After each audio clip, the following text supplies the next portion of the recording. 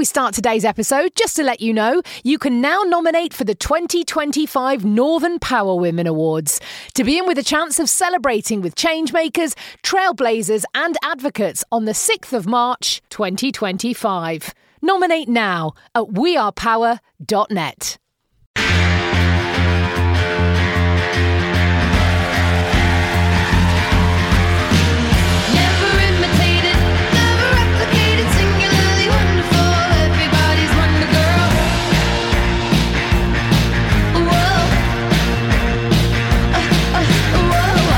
Northern Power Women Podcast. For your career and your life, no matter what business you're in. Hello and welcome to the third and final episode of this special mini-series of the Northern Power Women Podcast in partnership with Mawson Group. My guest today is Najwa Jawahar, a multi-award-winning chartered structural engineer who believes nothing is impossible. No muddy boots, no cultural or religious barriers. She wants to leave her mark on the cities around the world by working on engineering challenges at all scales. Najwa wants to make a true contribution to the community around her as an engineer, a mentor, a role model, and a desire to fulfill her dreams is evident for an impressive track record of achievements. No challenge daunts her, but only excited to develop and learn more. Najwa wears several hats as she designs and delivers building structures varying from single-story canopies to multi-million complex developments, including residential, commercial, transport, and healthcare buildings.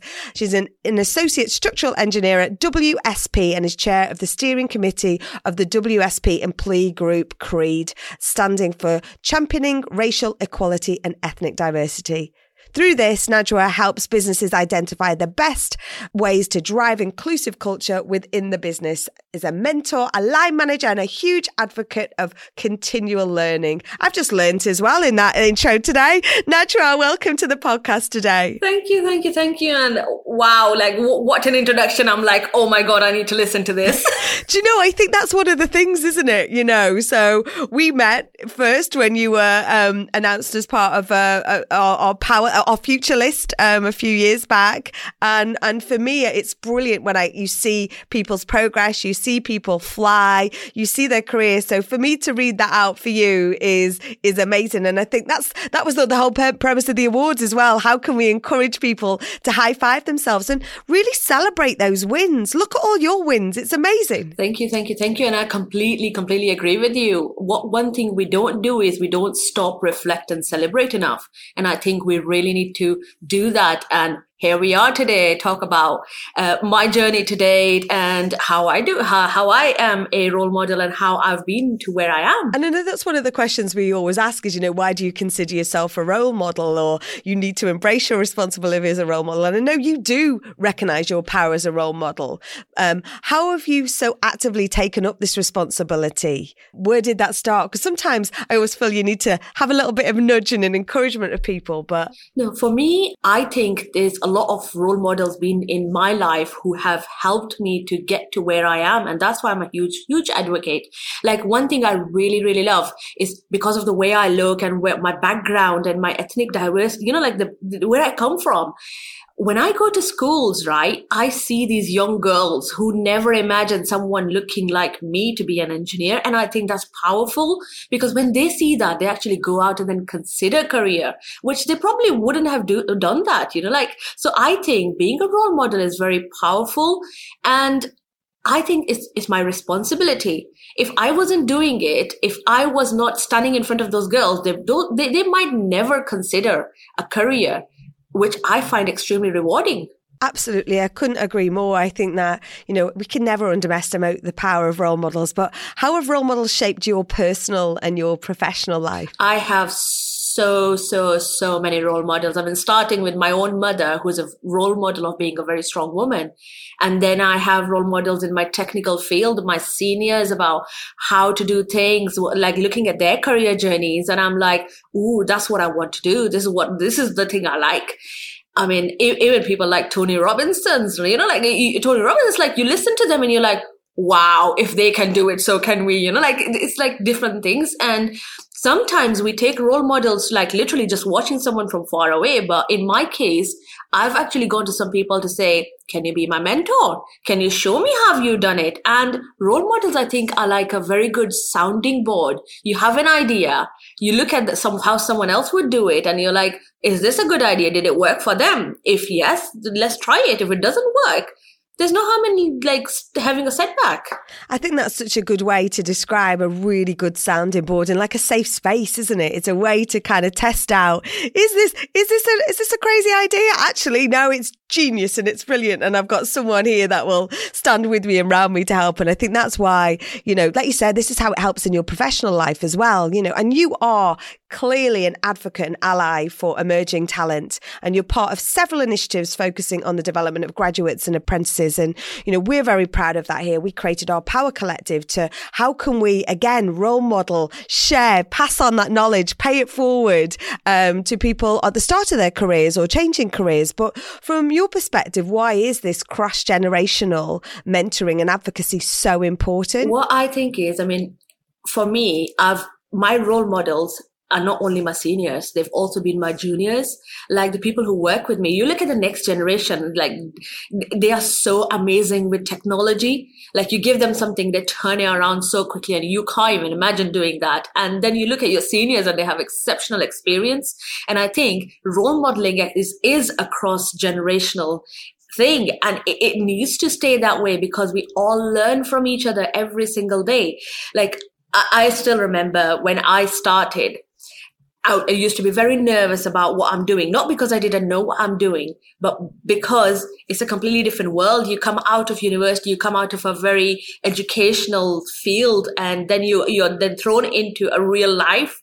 So then you need all these people around you. And that's why I'm a huge advocate of learning from each other and also teaching each other. I make it absolutely clear for everyone. If you have a question, no matter how stupid you think it is, just ask, because that's exactly what I have been doing. And that's how I learn, and that's how everyone should learn. And one more thing that I always say is, being an engineer is a very, very risky field. You don't realize it. Like I always say that to the doctors, actually. Doctors, if they kill someone, they kill one person at a time. If an engineer kills someone, we are mass murderers, right?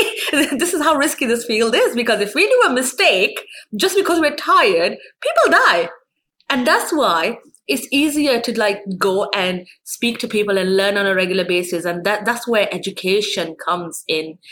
It's very, very, very important for me. Well, without wanting to, sort of promote the business of mass murdering, Najwa, but, I think when just having that conversation is so important, creating that space for you to have that conversation, whether it is to give or to gain. And, through our sessions that we run, people will say, can I do it? Is it just for people at the top? Do I only benefit if I'm on my way up? And you've already said that actually it's always about that reciprocity, isn't it? The way it works both ways. So, what would you say out there to encourage people to sort of step up and get involved? Just think about everyone around you as humans. We are all people. Like, it's not just about coming to work and say, this is it, I need to get number crunching and get this done. It's all about people. Don't look at this as an extra thing to do. It's part of your everyday conversation.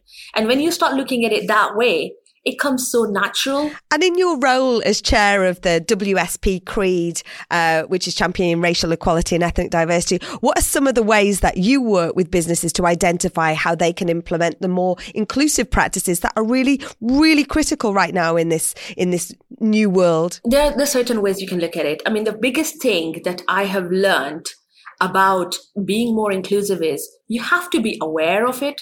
If you're not aware of your own actions or how you speak and how everyone else takes it, then you can't be more inclusive.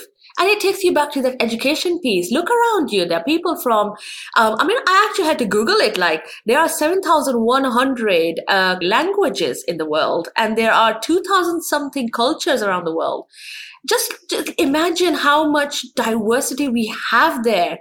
And with the current technology, all you have to do is just tap into it. Just ask someone a simple question. Why do you like to do something you like to do? And this is what creates a culture. And from the business point of view, I look at it as a cultural thing. Like, you need to create an environment for everyone to be themselves. If they are themselves, they're going to perform their best. If, like, I've spent quite a lot of my own time, my own life trying to hide away my natural, like my actual identity. And I wish I didn't do that. Like, I am more active, more happy, more productive when I'm myself. And from the businesses, I will say that there's certain things. Be aware of it. Make an environment which promotes everyone to be themselves, and then communicate as a message. Like, if you say, as a business, we really want this company to be inclusive, we want everyone to be themselves, then people will know and they will act in that way. And the biggest piece is sit down and reflect. Reflection is so important, because if you sit down and reflect on how we're doing what we're doing, then you know where the changes are required. 100%. I think sometimes you have to look back to go forward. And finally, when you look back at your career so far, what is that one thing that you tell your younger self? Be yourself is what I tell myself, because I didn't start being my true self until late 20s, which means I wasted my teenage life pretending to be someone else or trying to blend in. Which is like, if I was myself at that point, I would have been somewhere else. Like, I would have probably been doing a lot more other things. So I would say, looking at myself, be confident and be yourself. Absolutely. And I think that's something we all want, isn't it? We all want to be able to take our whole self to work. Listen, amazing advice. Thank you so much, Najwa, for imparting your knowledge, your wisdom, your enthusiasm, not bringing your muddy boots into the conversation. It's been a real pleasure to talk to you. Thank you so much for joining us on today's special episode of the Northern Power Women podcast in partnership with Mawson Group. Thank you, Najwa. Thank you very much. And if you've enjoyed this episode, please check out the previous 2 episodes, just part of our little mini box set series here. And if you've enjoyed us, please do rate, review, subscribe. It helps us to reach more people and be curious, pass on that knowledge, pass on that information. Amazing role models just like Najwa. Until next time, I'm your host, Simone Roche. This has been a What Goes On Media production.